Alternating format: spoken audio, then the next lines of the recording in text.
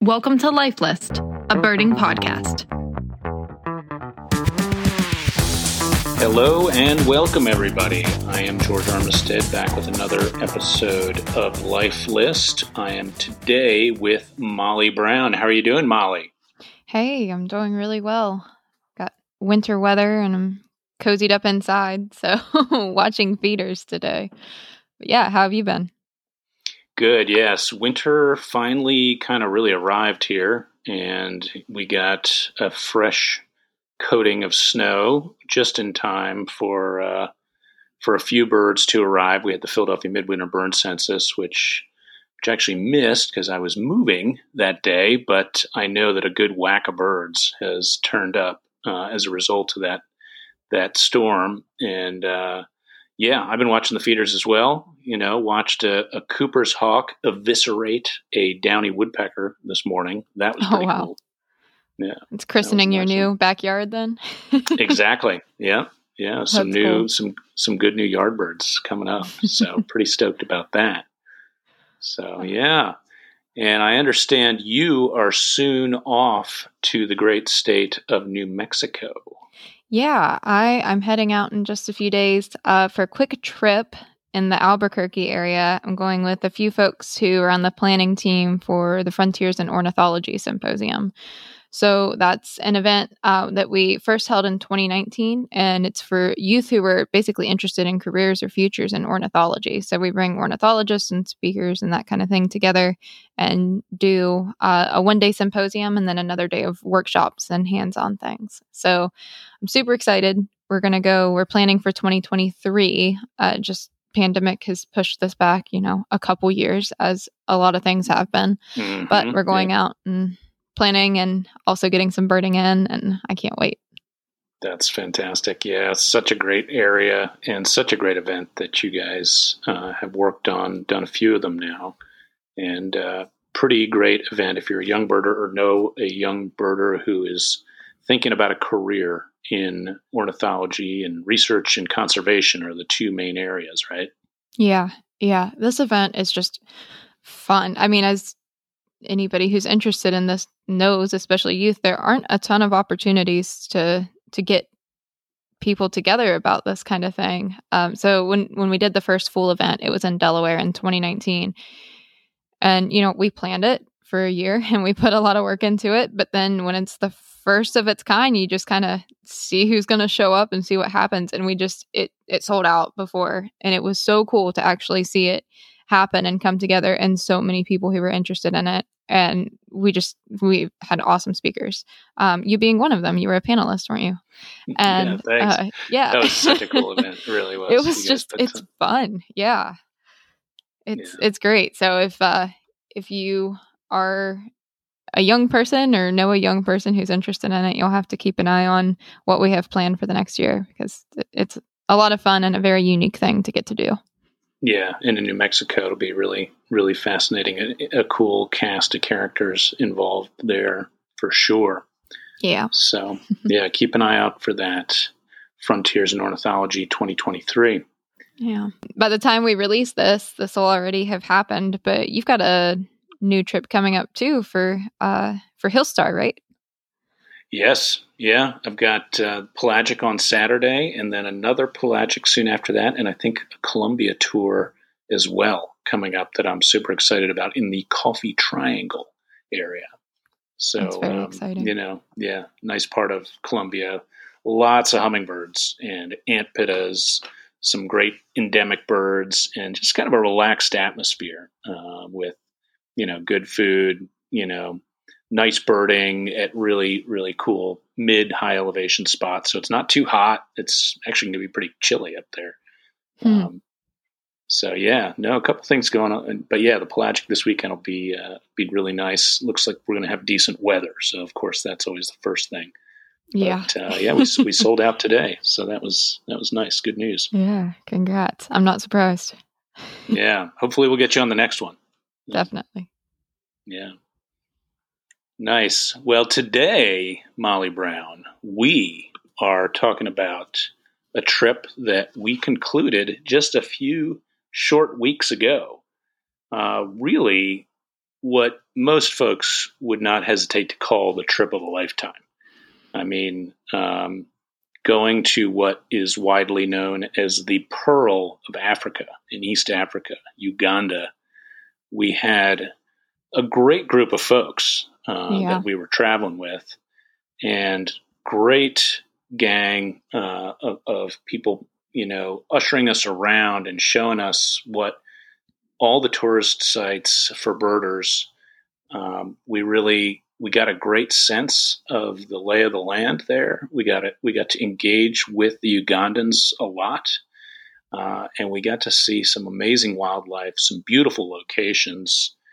It really was a heck of a trip. I know you and I are both eager to get back. Alvaro as well has got a trip. I think our friend Peter Burke, who we'll hear from a little bit later, is going to represent Alvaro over there.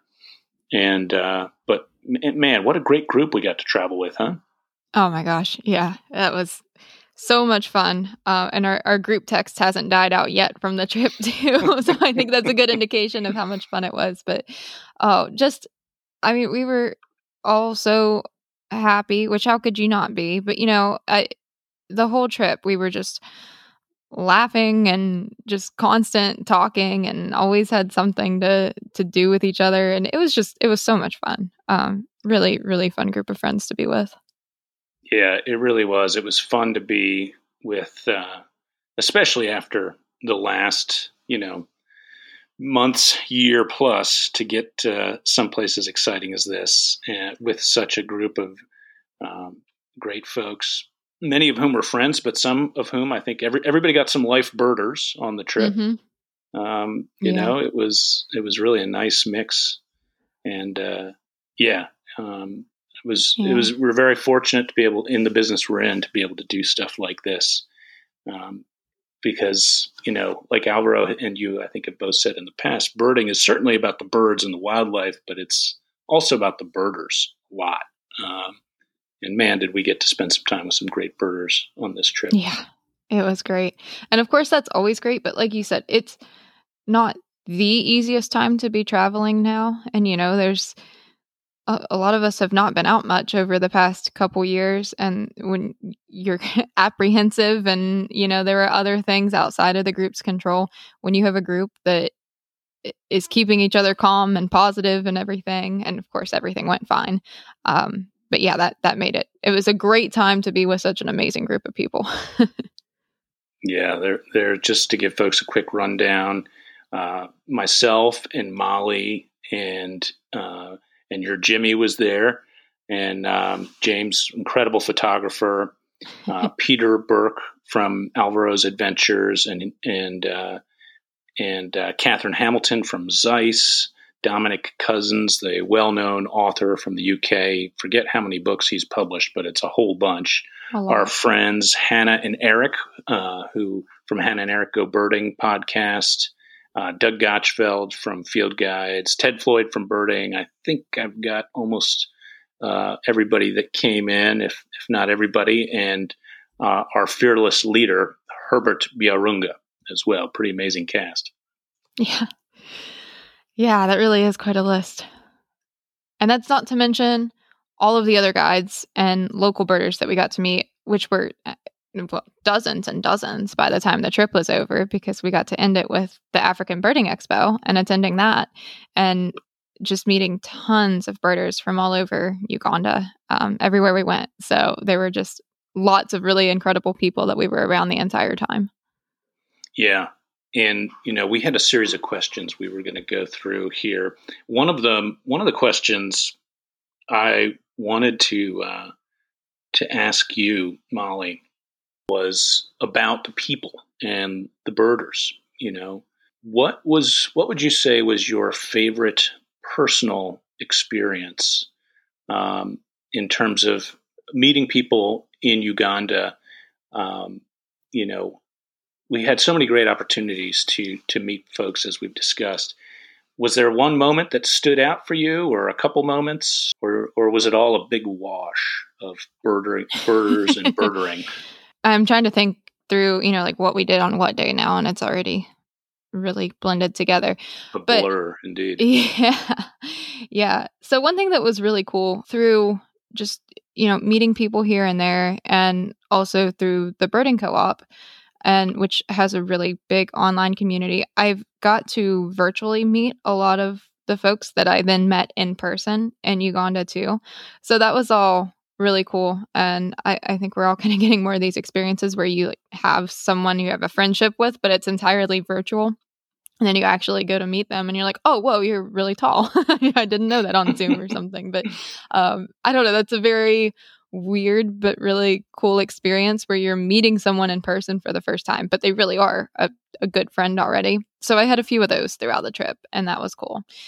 But a single moment or outing that really stands out to me and help me remember, was this the day that we were chimp tracking, and then in the afternoon we met some of the guides that were in training?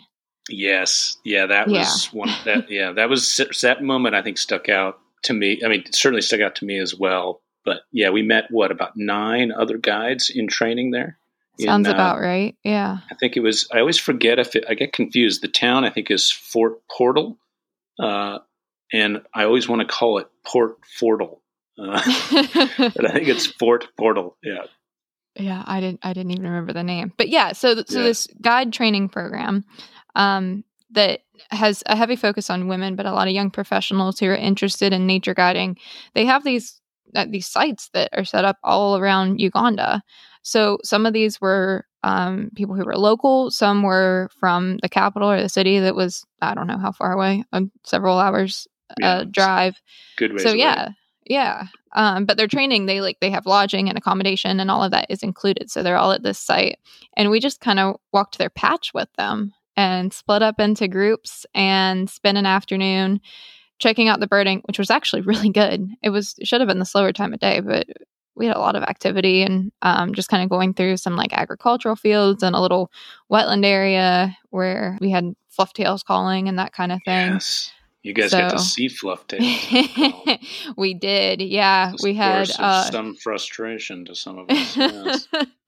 I know that was our group wasn't split up very much. For the most part, we were all in the same spot at the same time, but that was one spot where we were split up, and it was one of those good, quick looks. It's a fast moving bird, and it's not wanting to come out and, sit and just, be on a good display in the open, but it ran right in front of us, and you all awesome. Did not get to experience that. No, we surely did not. We had some great experience with some barbets, which was neat, and yeah, the guides there were super. You could see there was everyone. It was it really ran the spectrum of folks. Some guides that were really pretty new to it, and others that had been there a while and built up a lot of expertise. But I would say they were uniform in their enthusiasm. So often in the guiding business, as we know, that it's you have to have the personality to, you have to be a little bit of an extrovert. I think like you and I, Molly, I know are both somewhat of, I think of myself as like an extroverted introvert. Like, my wife sometimes my wife sometimes she's like, I really forget that you're actually kind of an introvert. And she'll invite people over, and I get all cranky, and but you have to have a little bit of that. And these guys, they all did. These young men and women, they were all, they were so enthusiastic and smart and quick and welcoming. That was really a cool experience. Mm-hmm. Yeah. You could really see what the birding culture is like in Uganda. Like, there's just so much enthusiasm and passion, and it feels so active. Like, everybody's just so actively wanting to jump in and be involved, and is excited about every bird they see. We saw that time and time again. Even our guides for the chimp tracking who were helping us find the chimps were very knowledgeable bird guides too. And that probably just goes to show what it's like to have a countrywide training program or opportunities for people to learn about birding and guiding. But that was really cool. That was something that definitely stuck out on this trip, even compared to a lot of places that I think any of us had been, as you talk about going birding someplace where the government has invested in wildlife tourism, and you can see very concretely the positive impact you have on these folks' lives by being there, and how there's really a culture built around wildlife tourism there. It's just it makes you long for the days of more wildlife tourism in the area, because you could, by the time we were there, you could tell it'd been pretty sparse. They hadn't seen a lot of groups in a long time, and they were, I think, especially glad to see a group like us. But it's nice to be someplace where you can really see the positive impacts that wildlife and birding tourism can have on folks' lives really distinctly. Yeah, not just in the guides, but like the hotels or the lodges that we were at. I kind of miss the feeling of like, oh, yep, these are the birders. We'll have your food ready early for in the morning and that kind of thing. And being with our driver, Alex, who is obviously quite experienced with driving a bus full of birders around the country. Yeah. And the whole, hold on, back up a little bit farther. We can't see it. And that. 3 more feet. Oh, 1 foot forward. Yeah. Yeah. That was a lot of fun. It's so much fun when like you're going to all these different sites, because this was a highlights tour. Like we were moving around a lot. We did a lot of travel. Yeah. Yeah. But then you have that familiarity everywhere you go. It was a birding trip. It wasn't a bunch of birders in out of place in another park where there were all these other things going. It was just everybody around got birding. And that was, I've missed that. Yeah. Yeah. To give folks a little bit of a kind of quick summary of, kind of what we did and maybe a little bit of scope. Uganda is about the size of Oregon, the state of Oregon, or Great Britain. It's roughly the same size, but it's got over 1,000 bird species. And there's a lot of people there too. There's, the size of Oregon, but I think it's 44 million people in the country, and it's actually growing. So there's some issue with habitat, and there's some concerns regarding habitat and in human encroachment. But there's a great national park network as well, and a lot of birds and wildlife in those. English is actually the official language there, which helps things in some ways. And we flew into Entebbe, which is where the main international airport is. Like the capital is Kampala, which is only about an hour or so north of there. That's about 1.5 million people. Entebbe, I think, is only around 100,000 or something. It's a pretty small town. It was well known from the 1979 hostage crisis there, which I didn't actually know a whole lot about that before going, but I did a little research, and it's, a lot of folks remember Idi Amin in the Last King of Scotland movie that came out a few years ago. Details that those were some dark times in Uganda, but for the last going on 30, 40 years now, it's been pretty stable there, and in a real hub for tourism. It's widely known as the Pearl of Africa, and now Molly, we flew in. We flew into Entebbe. We pretty much you did a little pre-trip, and I'd like to ask you about that in a second. But we pretty much did what a lot of folks do: is we head southwest and hit the Mabamba Swamp, which is a place for a rather iconic bird, which we'll talk about shortly, I'm sure. And then we headed all the way to the southwest corner to the Bwindi Impenetrable Forest, which is the site for mountain gorillas and a great birding area as well. Along the way, we hit Lake Mburo. Then we headed north and hit a few areas along the Albertine Rift in the Rwenzori Mountains, which is where there's a lot of endemic birds. That's right on the border with the DRC, with Congo. And there's a whole bunch of birds along the Albertine endemic rift that they're endemic to that zone. And so this is the place to go look for them. A lot of them are quite difficult to find. So you need a lot of time. We didn't get a ton of those on this trip just because you need to dedicate some time to have a chance to see them all. And then we headed on up, eventually finishing up at the famous Murchison Falls before heading back to Kampala, where we then did enjoy the African Birding Expo, where we got to meet with a bunch of other birders. So it was a whirlwind trip. We covered a lot of miles, but man, did we see a lot of stuff. Yeah, we did. Everywhere we went, I mean, the habitats, which, okay, so I'll jump ahead to one of the questions that was what surprised you the most about Uganda. And the diversity of habitat that we were experiencing is easily my answer. And that, I mean, the diversity of the birds too.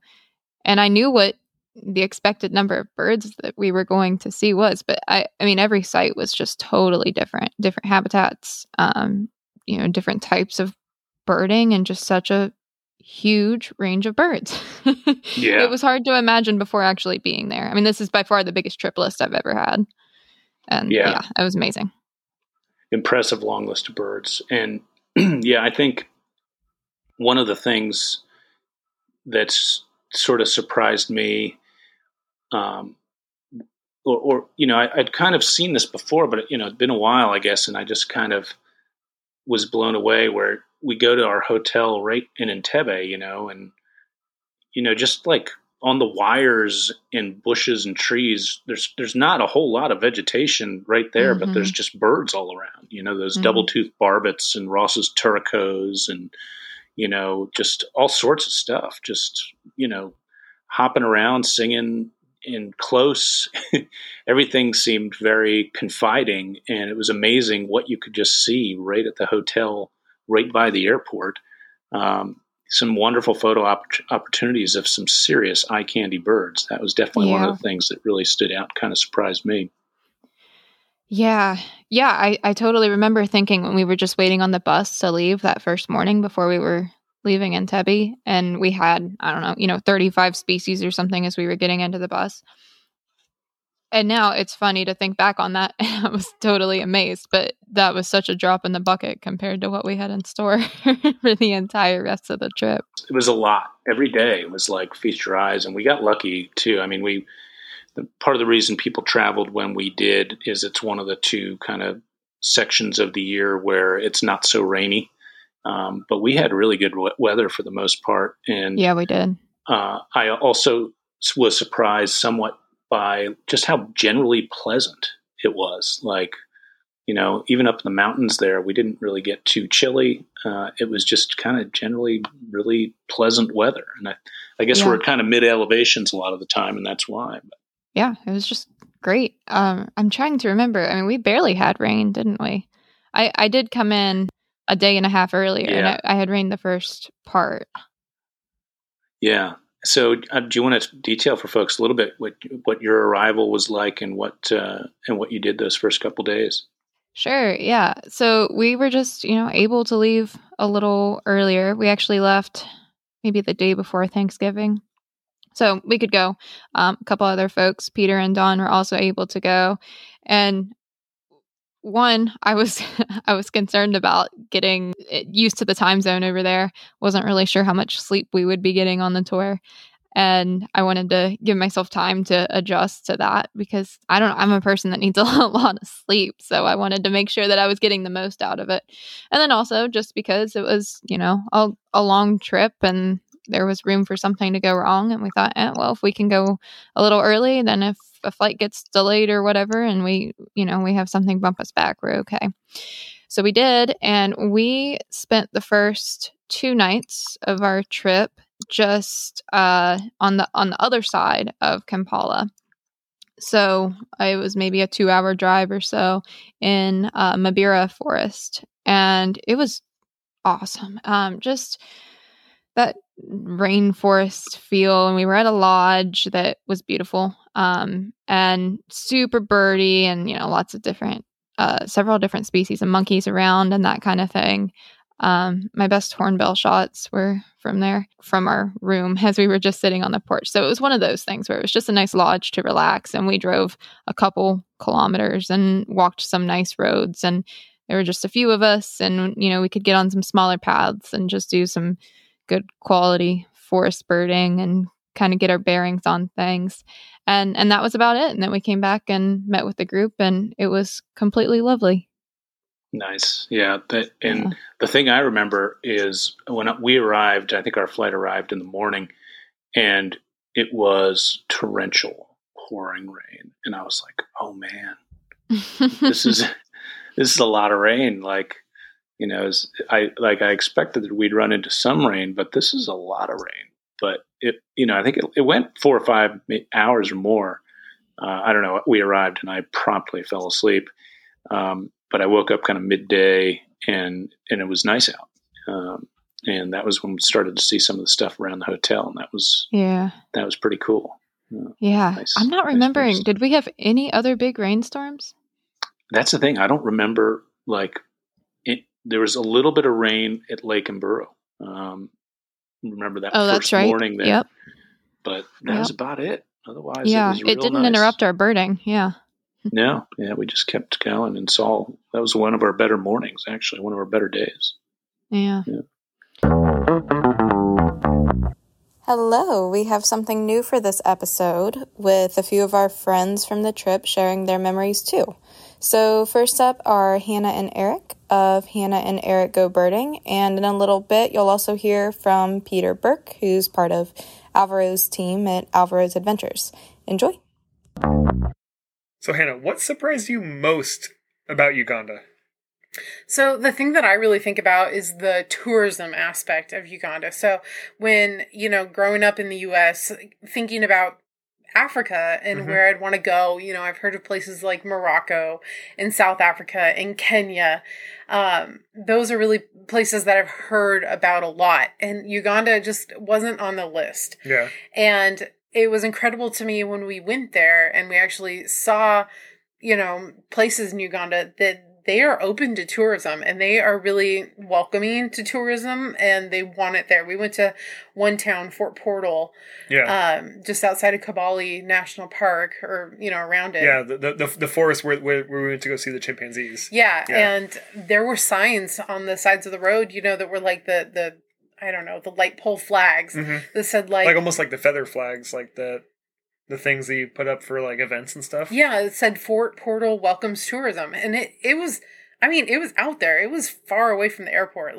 I wouldn't be able to get there on my own, but to see these, communities that are welcoming to tourists and want them there was just really exciting to me and just makes me want to be a part of it. And, with the going to the Ride for a Woman hotel and just how the tourism there has impacted the Bwindi community to help fund conservation and help protection of these places was just something that I will, always remember.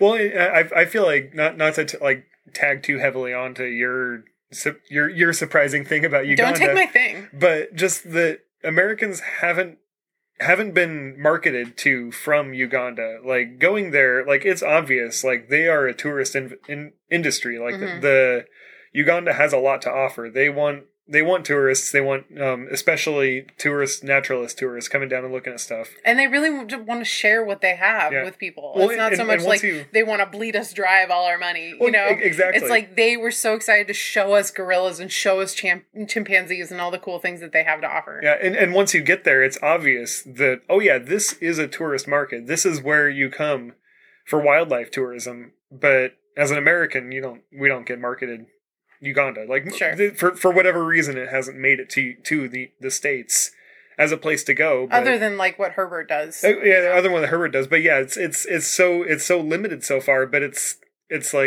there. They're ready for tourists. They want people to come down, and it was super obvious once we were there. But it was definitely surprising. And what about you? What did you find was the most surprising thing about Uganda? Yeah, so the tourism was definitely surprising. Stop stealing my thing. I'm not going to steal your thing. So the other thing, the thing that's even more surprising to me was the density of people. So Uganda is the same size as Oregon. So same size as the place we live, but you could find people. There was about a population that was 8 times the size of Oregon, I think. There was people live in Uganda. Everywhere we went, there was people. So you would drive 15 minutes and you'd find another village. You drive another 15 minutes, find another village. They were, and you can't drive very fast. They're not very far from each other. Each of these villages. But in Oregon, you get on the highway, you get on 84, you get on 26, you drive 2 hours between cities, and you'll drive through ranch land where there's nothing. For a full hour of nothing at 65 miles an hour, and you won't see another person as far as you can see.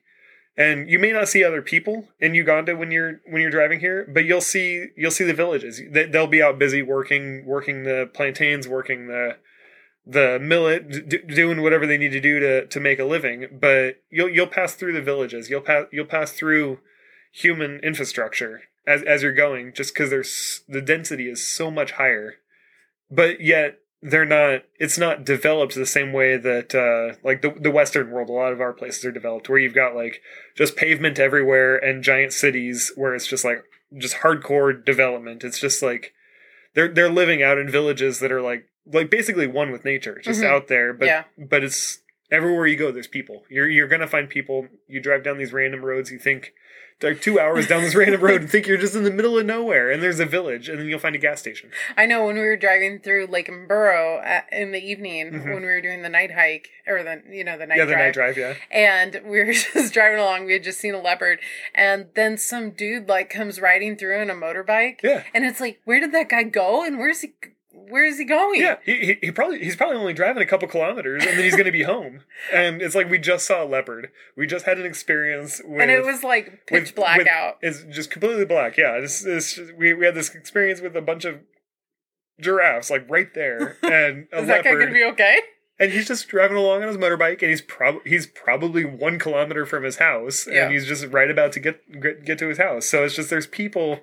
The density of people is so much higher than what I'm used to here in the States. Because here in the States, like, we may think that we're super populated and super, like, dense, but we're only dense in the cities. We have these huge expanses of just nothing, which is good, because we have big prairies, and we have forests, and we have stuff like that, which is great to have the nature doing its thing. But in Uganda, like, there's people living in those places, like out in the forest and out in the prairies and out in the savannah. Well, was there anything else that surprised you about the trip, or that you weren't expecting?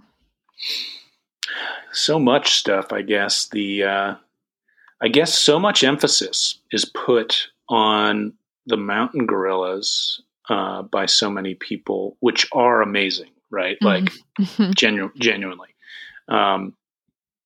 But I think I was surprised how much I enjoyed the chimp experience. Yes. I completely agree. Yeah, like the sounds. Like, do you remember as we were approaching, I mean, like, we're getting close, and the sounds that they make, I'm like, should we be doing this? Like, this, it sounds like, the gates of hell have opened up, and you're walking into some kind of mess. And then, because they make a hell of a racket, and they're I mean, the sound was intimidating leading up to them. But then when we got there, and they're, they kind of alternate between sitting around, chilling, resting, maybe eating a little bit, grazing. And then the next thing you know, they're on the move, and they're galloping, and they're moving like, it's incredible how fast they move. They move like a really fast dog, just like galloping through the forest floor. And then the next thing you know, they're running through, and they're smacking their hands on the tree trunks, and they have these huge hands, and they're super strong. So they make all these sounds, and I remember the guides being like, setting us up before we set out to see them. And they were like, kind of very matter of factly, they're like, if the chimp throws something at you or smacks you, don't worry too much. I was like, okay, all right. Like, it's just, I don't know. Never experienced anything quite like that. It really shocked me. I was so focused, I think, on the gorillas that I didn't realize what a cool experience the chimpanzees were going to be. Yeah, I was the exact same way. I didn't have nearly the anticipation or anything with the chimps that I did for the gorillas. But you go for the gorilla tracking. First off, they're in family groups. It's roughly 10 to 12 or so. There's some variation. And they're fairly quiet, slow moving, just kind of grazing throughout their day. And you go out, and there are trackers that go out and look for these groups before us, actually. And then we catch up to the trackers when we go out to look for the gorillas. But yeah, you're just kind of peeking into this little peaceful, quiet group of gorillas going about their day. And then for the chimps, well, first off, I'll say when we got caught up to the chimps and we went, I like looked one in the eye that was just sitting there. That was the moment that physically took my breath away. So that totally stands out to me from the trip too. But yeah, so the chimp groups are sort of loose and spread out throughout the forest. And I'm trying to remember, is it sort of 50 to 100? They're not. It's not as easy to track. Yeah, it was dozens. Yeah, they have this like community. I'm not using the right words now. And they break off into these little subgroups that are smaller. But yeah, so you come up and you're going through this thick forest, and then all of a sudden you see some movement, and there are maybe 3 or 4 chimps in front of you, and you do get fairly close to them. We're wearing masks and everything, but we're 10 meters away or so. But then, yeah, when they start making noise, you realize they're everywhere around you. Like the forest, it's not just you're seeing this happen in front of you. You're seeing 4 or 5 of them in front of you, and you hear 50 others calling around you. That was amazing. Yeah. Oh, geez. Yeah, it really was a different kind of experience. Yeah.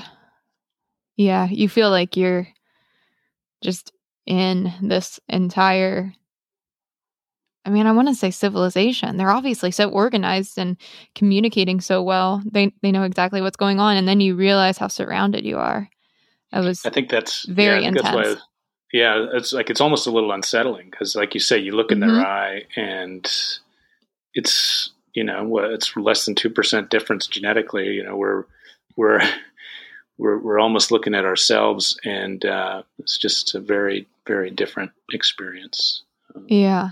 The gorillas were just sort of uninterested. They were just going about their day. And we weren't doing anything. The chimps weren't reacting to us. They were certainly in their own world. But yeah, like you said, there was just a lot more, I'm trying to think of the word. It wasn't aggression. It was just not passive. It was kind of raw. It was emotional and like a little hysterical at times, and then super placid and calm, and like those things stacked up pretty quickly against each other. Yeah, you're exactly right. It was just it was surprising. It really was. Mm-hmm.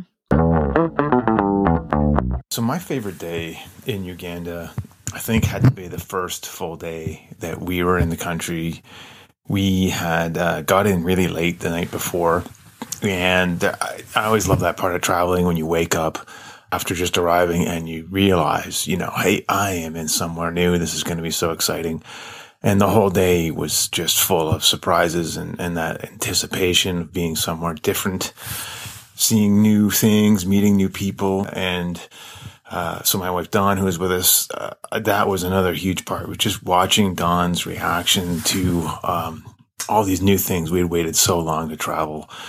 And here it was, finally able to get out and be in a new place, a new continent. Everything was just such novelty that that excitement all day long of watching new things come on board and people's reactions to them.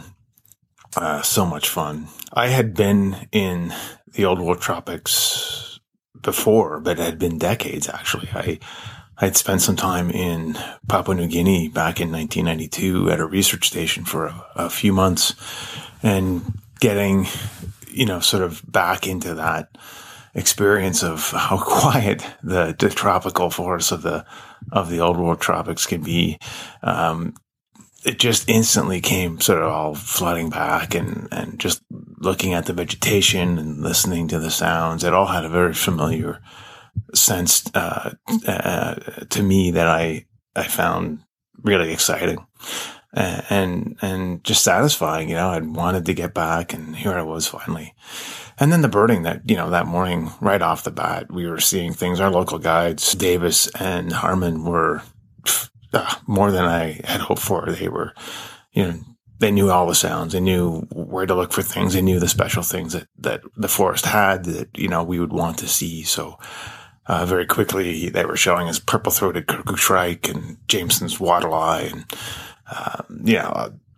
red-tailed bristlebill. It was, very quick in being impressive. So, we got back to some excellent accommodations. There was a lodge right in the forest that we stayed at, with, red-tailed monkeys and, lots of neat sounds on the forest all around us. And then, after, wonderful meal and very comfortable accommodations, settling in, realizing we were going to be back out there again the next day. The day capped off with these tree hyraxes, this little mammal that's related to elephants, making these just god-awful noises, screams almost, in the night, in the darkness, just outside the cabin. That was pretty cool. Cool way to finish that day off. So yeah, day one. You can't beat day one.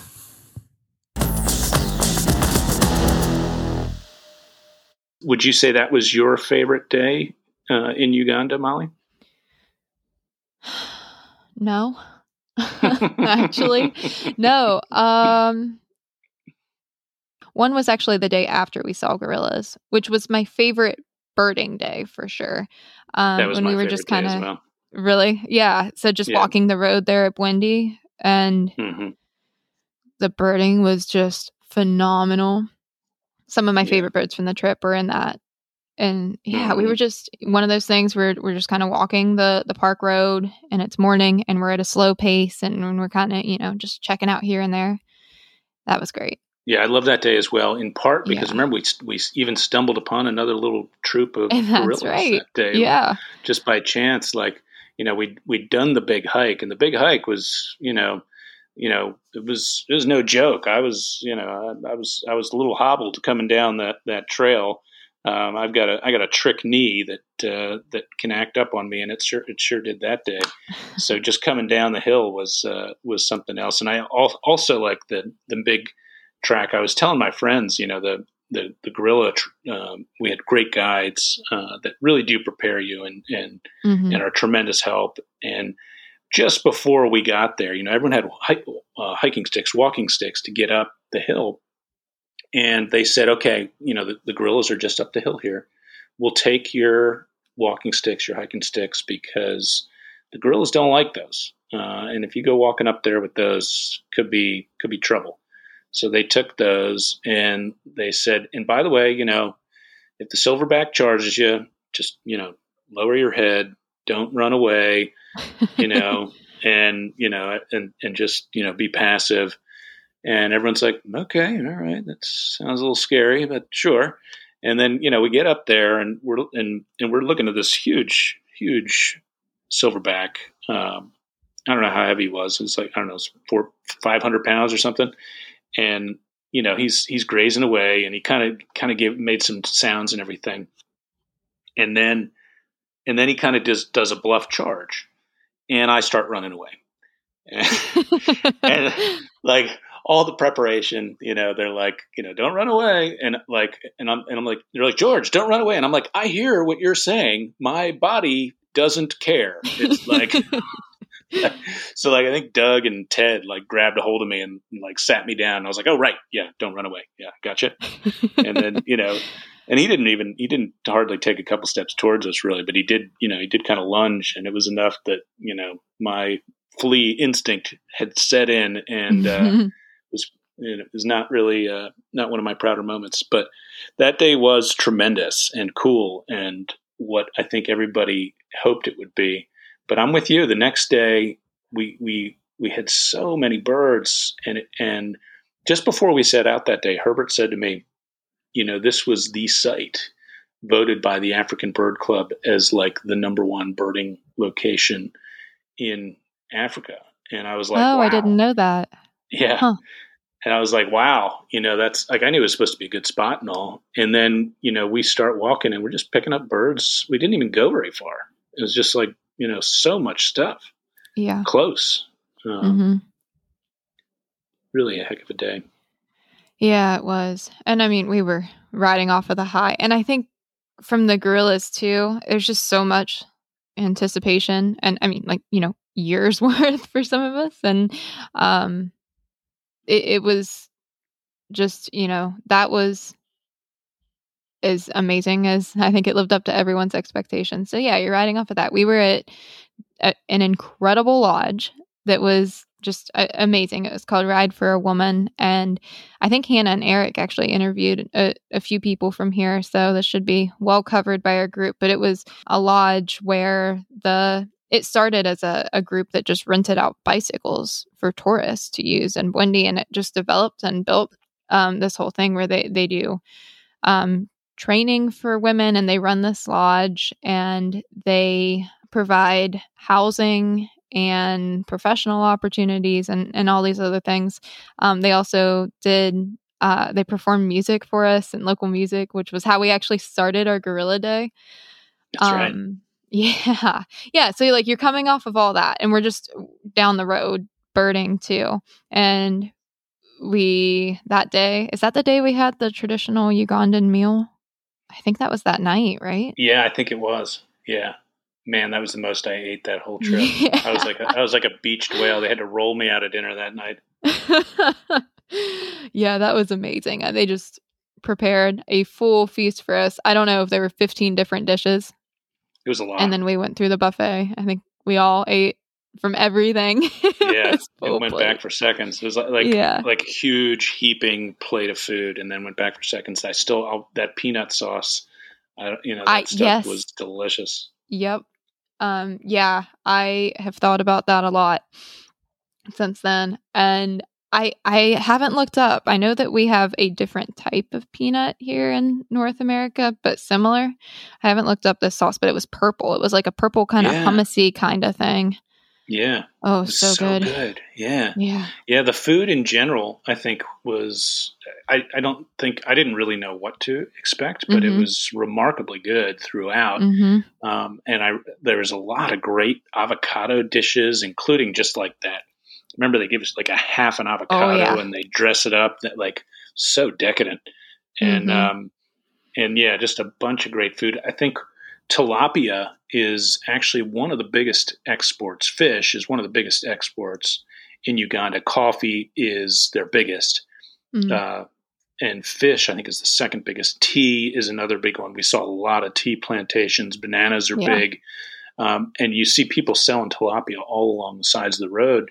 And it's just is really, really good stuff. You see the bananas everywhere too. And Molly, we certainly got to sample some of their Ugandan gin, as they call it, or waraji, which is made we had from healthy the bananas. Sample there. Yeah. Yeah, almost healthy daily sample of yes. of waraji. The meals were well enjoyed with lots of good waraji. I think everybody would love to get a hold of some of that around here. It seemed to go well with the climate as well. It did, yeah. So, Eric, if you could spend a whole week at any location in Uganda, where would it be and why?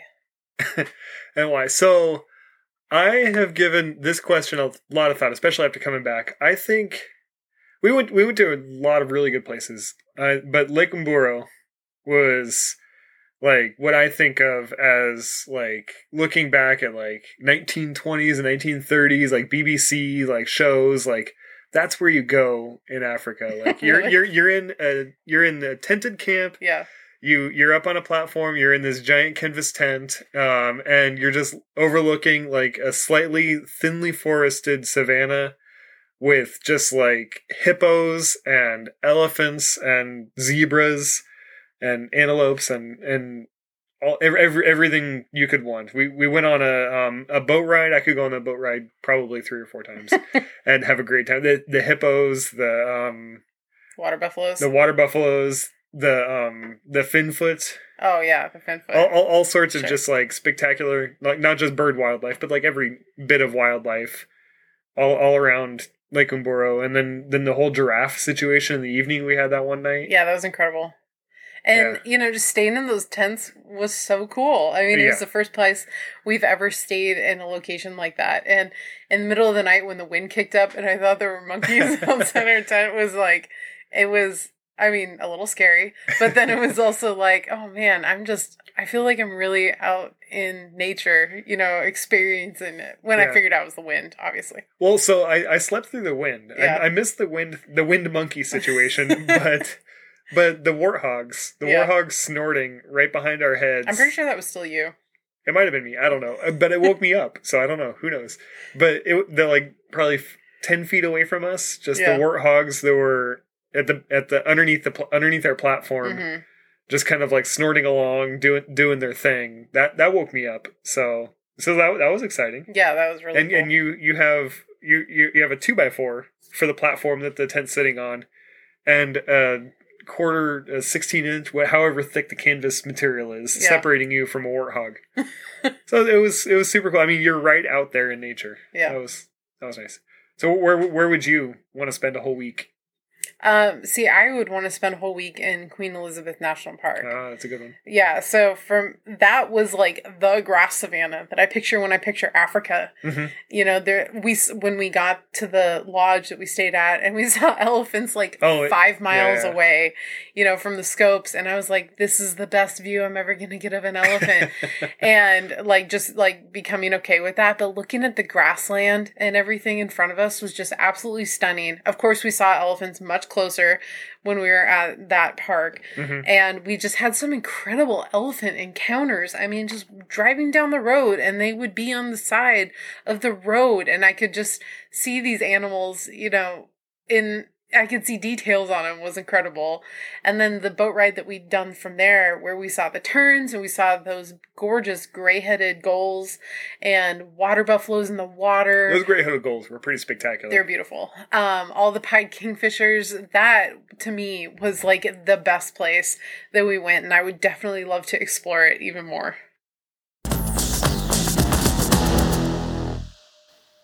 Did you bring anything home? We brought Waraji home. It's gone. It's long gone. I brought home a lot of coffee. Did you? Brought home a lot of coffee. I meant to bring home Waraji, and I kind of my flight got moved up at the end, and I had sort of a big shop planned at the end. Oh, right. And, we that was another thing, is Omicron kind of blossomed at the onset of this trip. We got there. I think you'd have been there a couple of days, or but I think it was maybe the day after I got there. Yeah, I'd never even heard of Omicron, and we got there and learned that it now existed. And no one, I guess, had ever heard of it. We were like, boy, that's a pretty metal name for a virus variant. Yeah, played a little bit of havoc for us, but yeah, it did. Yeah, like I said, those were things that were totally out of our control, but they were present during the trip, which just having an amazing group of people really helped with pushing those worries aside and enjoying that. Yeah. But yeah, did you eat any Rolexes? I didn't have those as much as you guys did. But those I had those one day. I think it was towards the end of the trip. I kept hearing about you guys ordering Rolex, and I was like, what are they even doing? Mm-hmm. And then I was like, I'm going to just order one and find out what it is. Yeah. Yeah. We ate those once or twice when we were up in Mabira before the actual trip started too. So yeah, it's just rolled eggs, but they call it a Rolex, which was in the chapati, like a pita bread or chapati that kind of bread. Thing. Yeah. Yeah. So we had our lunch choices every day, and I started just picking that every time. I really enjoyed it. Yeah. Food was a big, big thing. We did a lot of celebrating around meals, which was nice. Mm-hmm. It was. Obviously, the apes are a big part of the Uganda experience. Mm-hmm. The gorillas, the chimpanzees, but there's even, I think, about 10 other species of primates possible. And we saw a bunch of them. Mangabeys and red-tailed monkeys and black and white colobus and all sorts of stuff. Blue monkeys. And, of course, the olive baboons put on a real show as well. But I'm curious, apart from the primates, what would you say was another big mammal highlight for you? Because we saw a lot of mammals. Yeah, we really did. When we were talking about favorite days, I couldn't think of a single sort of safari day that stood out to me, but I was not prepared. I didn't realize what number of other animals we would be seeing. I guess, again, just being focused on the gorillas, I didn't realize how much we'd be able to be out and have those sort of safari experiences, which was a big part of our trip. But the first things that come to mind are giraffes and zebras, and we saw zebras especially right from the beginning, and I was not looking forward to either of those. I don't know, I've been to zoos in my life and I've seen them. I have seen those mammals before, so I just didn't think that I would be that wowed by them, but I was totally floored by both, and I don't think I'd ever get tired of seeing them. I never got to the point where I thought, oh, another giraffe, I was as amazed every time. But wow, now I'm just thinking through all the other options. We really did see a lot of mammals. Yeah. There's a lot of things I could say there. But how about you? Yeah. Yeah, there was a couple that stood out for me. We saw so many mammals, and it was, as you say, it was a big part of the trip. And I think that that huge elephant that we saw in Queen Elizabeth National Park, and that it was in such a huge herd of elephants. I mean, we really didn't know what we were getting into at first. We'd just done this magnificent loop around the lake there, and seen pink-backed pelicans and just all sorts of stuff. But lots of birds, and we were kind of heading back to the hotel just to get lunch, and someone said, "Oh, there's some elephants here," and they start crossing the road, and we're just enjoying that, and all of a sudden we realize that they're not just crossing the road ahead of us, they're crossing the road behind us, and that really all of a sudden we're just really in the middle of an enormous herd of elephants. We ended up estimating close to 100 animals. I think we estimated over 90, maybe more than that, but at least 90 animals. And finally, the last one kind of bringing up the rear, I think it was Dawn that saw its kind of back and head rising above some of the bushy trees, vegetation, said, "There's Jumbo, the elephant." And then we were all like, "Oh my gosh, like, look at that thing." And it took a while, finally came out, and it was completely unobscured, and you could just see the tusks were pretty much scraping the ground. And it was just this massive dome on its head. It was this big male. That was amazing. Yeah, it was just incredible. And of course, we ended up having to get out of there because he started kind of trotting towards the vehicle at a pretty good pace. And I was real glad the bus started. Yeah, another reason to have a driver who knows what he's doing. Yep. Yeah, it was clearly waiting for all the others to cross before he did. And we had just learned how to tell male and female elephants apart, so that was cool too. But yeah, we had kind of, like you said, they were coming around us on both sides, and there were like puddles that they were drinking from, or, kind of the young ones were rolling in them and that kind of thing. And it finally crossed, and then there was one more that was still up ahead of our bus, but on the other side. So we kind of ended up in the middle of the two of them, and I figured that out. Yeah. So we're all just sitting there being quiet too, just kind of watching this happen. So the bus was off and the windows were down. And then I felt like everybody was just kind of like tensing up and holding their breath. And then Herbert said very quietly, "I think we should go now." And then maybe, 5 seconds later, we all just kind of bust out laughing and letting it all out. That was very cool. It was really intense. It was amazing. Yeah, that was amazing. Okay, so how about the bats? Does that stand out to you? Yes, the bats do. Oh, wow. Yeah, that was some Wizard of Oz, crazy business there. Never seen anything quite like that. It was nuts. Yeah, it really was. This was on the road that we had gone into when we were going to Bwindi, and it was sort of kind of close to dark as we were going in, and I don't know, we were just kind of driving along half asleep, and someone said, I think that tree that we just passed was filled with bats.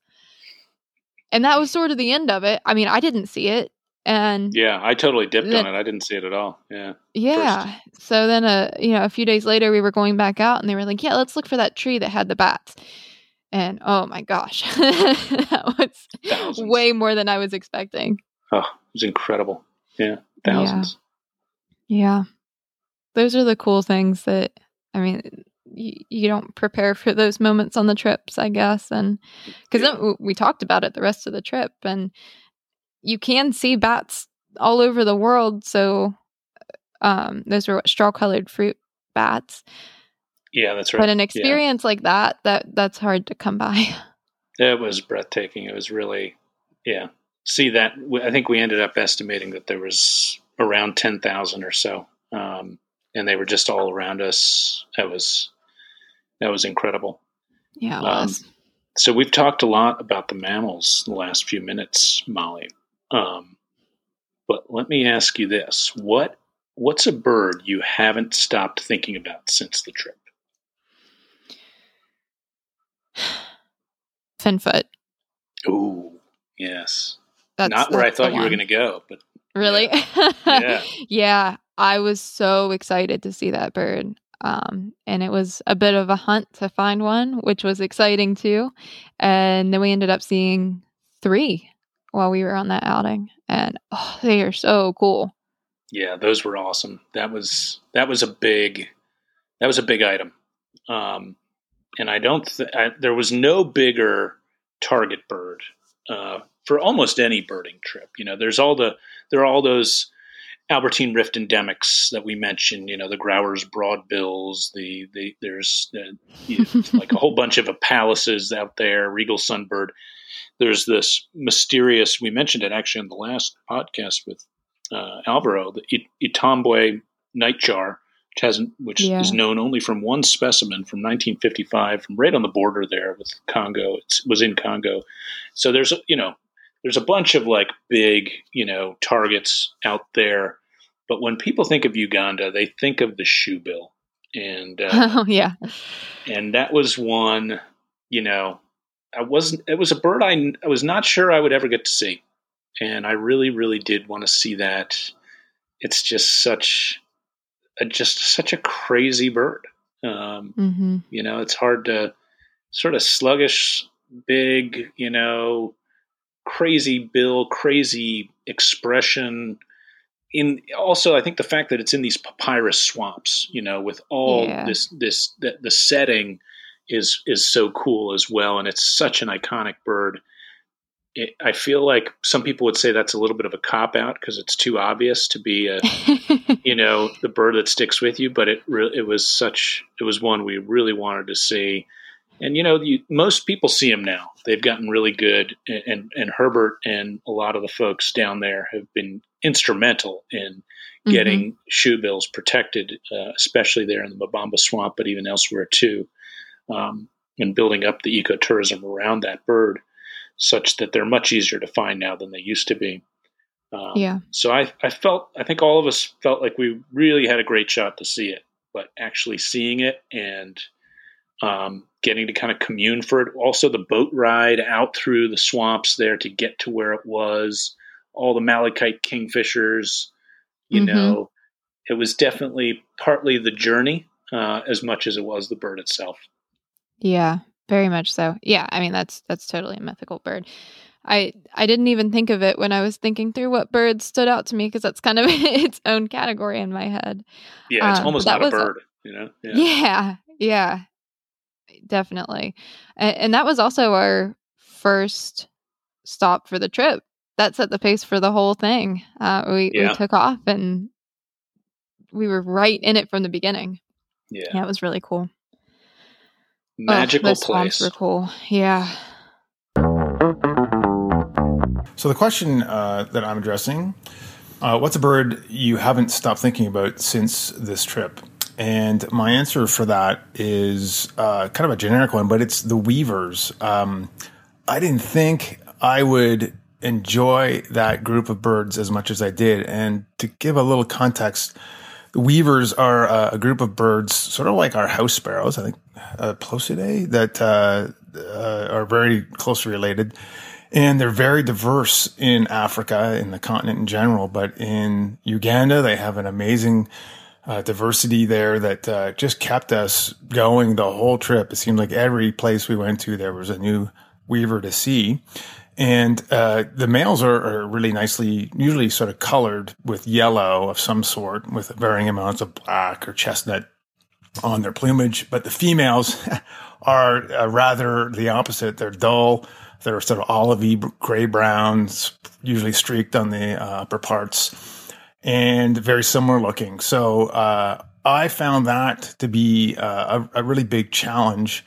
And I left the trip still feeling very uncertain about how to identify any of them. But I am looking at my photos and thinking about the notes and that I occasionally took in my head. And I just love that diversity. It's a problem that I don't know if a lot of birders share. Well, I do know a lot of birders don't like to see and try to sort through confusing similar species that, especially when you have other more colorful things to look at, they tend to get pushed to the side. But I really enjoyed that challenge, and I'm looking at photos and looking through the field guide and trying to sort that stuff out in my head.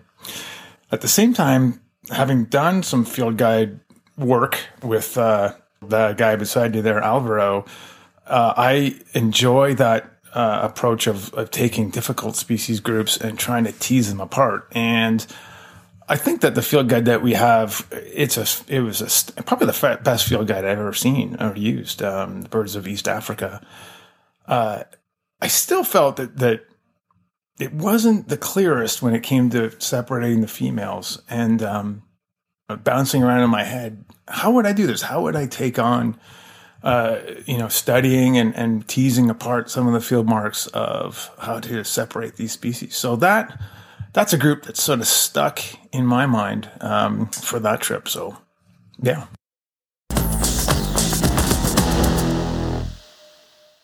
The weavers were a joy and a lot of fun. They're all over the place. They're pretty much, you see dozens, if not hundreds a day.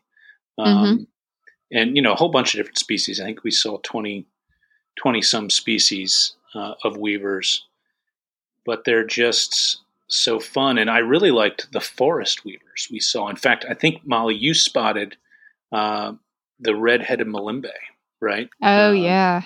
And that was, that thing with its crazy kind of nuthatch-like behavior, creeping around, and the fact that it's like a weaver, I just didn't expect that at all. It was one of those things that the behavior combined with the pattern of the bird, the setting, that it's in the forest there. I think that really, that's one of the birds that knocked my socks off. And of the birds we saw that day, that one, like, I remember you were like, when you saw it, you were like, what the heck is that thing? And I was like, yeah, like, cause it really had a lot of charisma and attitude. Totally stands out to me as one of the highlights too. And that's from that second day in Bwendi when we were out, just having a totally magical morning. But yeah, the behaviors, like a nuthatch, or more like that. I guess it was staying more vertical, so I guess more woodpecker-like. But they're just maybe now thinking through, it wasn't really staying vertical. They were just kind of climbing all around the trees. Yeah, they? It reminded me of a white-breasted nuthatch. Like they call them devil downheads, and it was kind of like, it would go up sometimes. It was just like kind of all around. It was just striking. Yeah, it was. So another bird that we saw two species, but the Pratingles were new for me. Yeah. It felt like a cross between some sort of shorebird and a nighthawk or something. They were just hanging out. But especially the rock Pratingles that we saw at Murchison Falls, on these insane falls, and just one of those things where the volume of water was mind-blowing. And seeing those birds out there was really cool. Yeah, that was a bird all of us really wanted to see, and that at that setting, pretty tough to beat. The magnificent falls, dapper little bird hanging around the falls. Mm-hmm. That was tough to beat.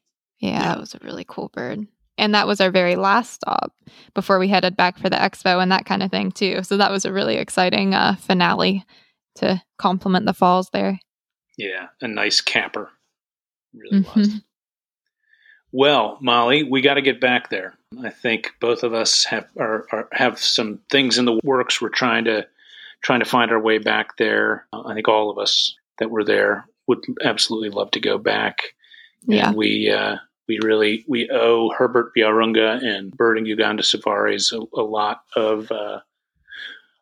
for putting this trip together and managing it so well during a pretty difficult time to try to travel and manage a birding expo as well. It was very skillfully done.